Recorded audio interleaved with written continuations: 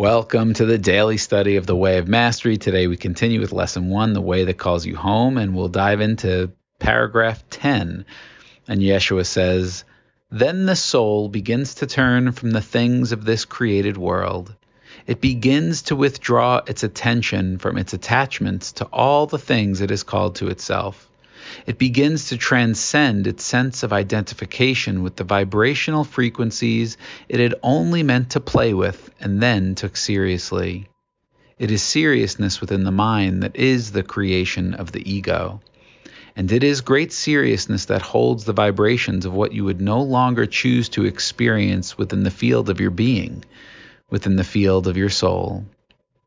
And so what Yeshua is sharing with us is that as we begin to turn from the attachments and the attention that we place on the outside world and all the meaning and the value that we give it, the jobs, the relationship, the money, the validating that we're seeking, all these things that we've been bought into, as we withdraw our attention there, we begin to transcend the sense of identification with these things that were only meant to play with and then we took seriously. This is identity work. This book, this teaching is identity teaching. These ideas that these frequencies we only meant to play with and then took seriously, that's the tiny mad idea of separation. We only meant to play with what would it look like?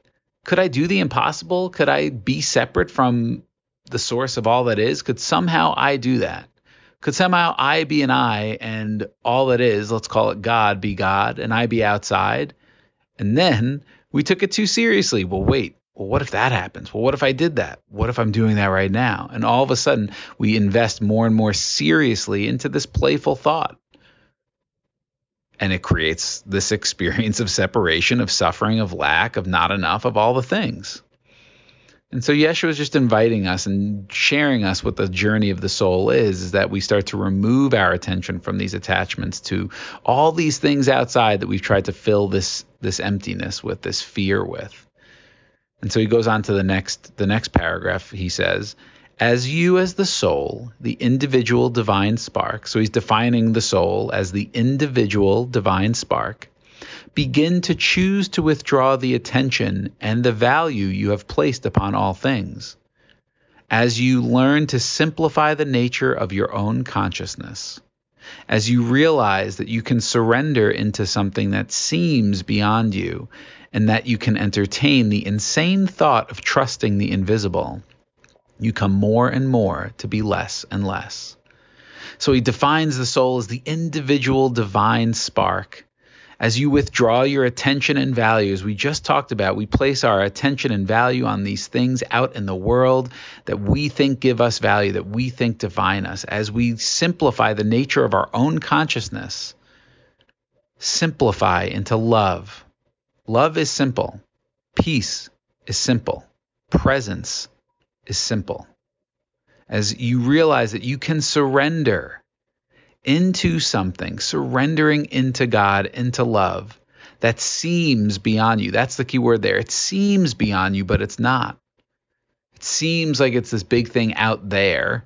The man in the sky, this loving energy that we're trying to get seen by and get validated by. It seems beyond us, but it's not.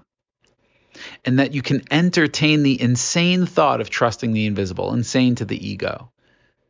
Right? It is insane to the ego. How can I have faith? How can I trust in something I can't see with my senses? The physical world, the world of separation, is the world of the senses. If I can't see it, taste it, touch it, feel it, hear it, then it must not be real. So if we can entertain this idea, this insane thought of trusting the invisible, you come more and more to be less and less. Less and less of what? We're going to dive in tomorrow with the next section that is so beautiful. But let's just say less and less of what you think you are. Again, this is identity work, shifting your attention and the value you place on separateness back to wholeness, to oneness, to your true identity as an individual divine spark. I love you. Have a great day. See you tomorrow.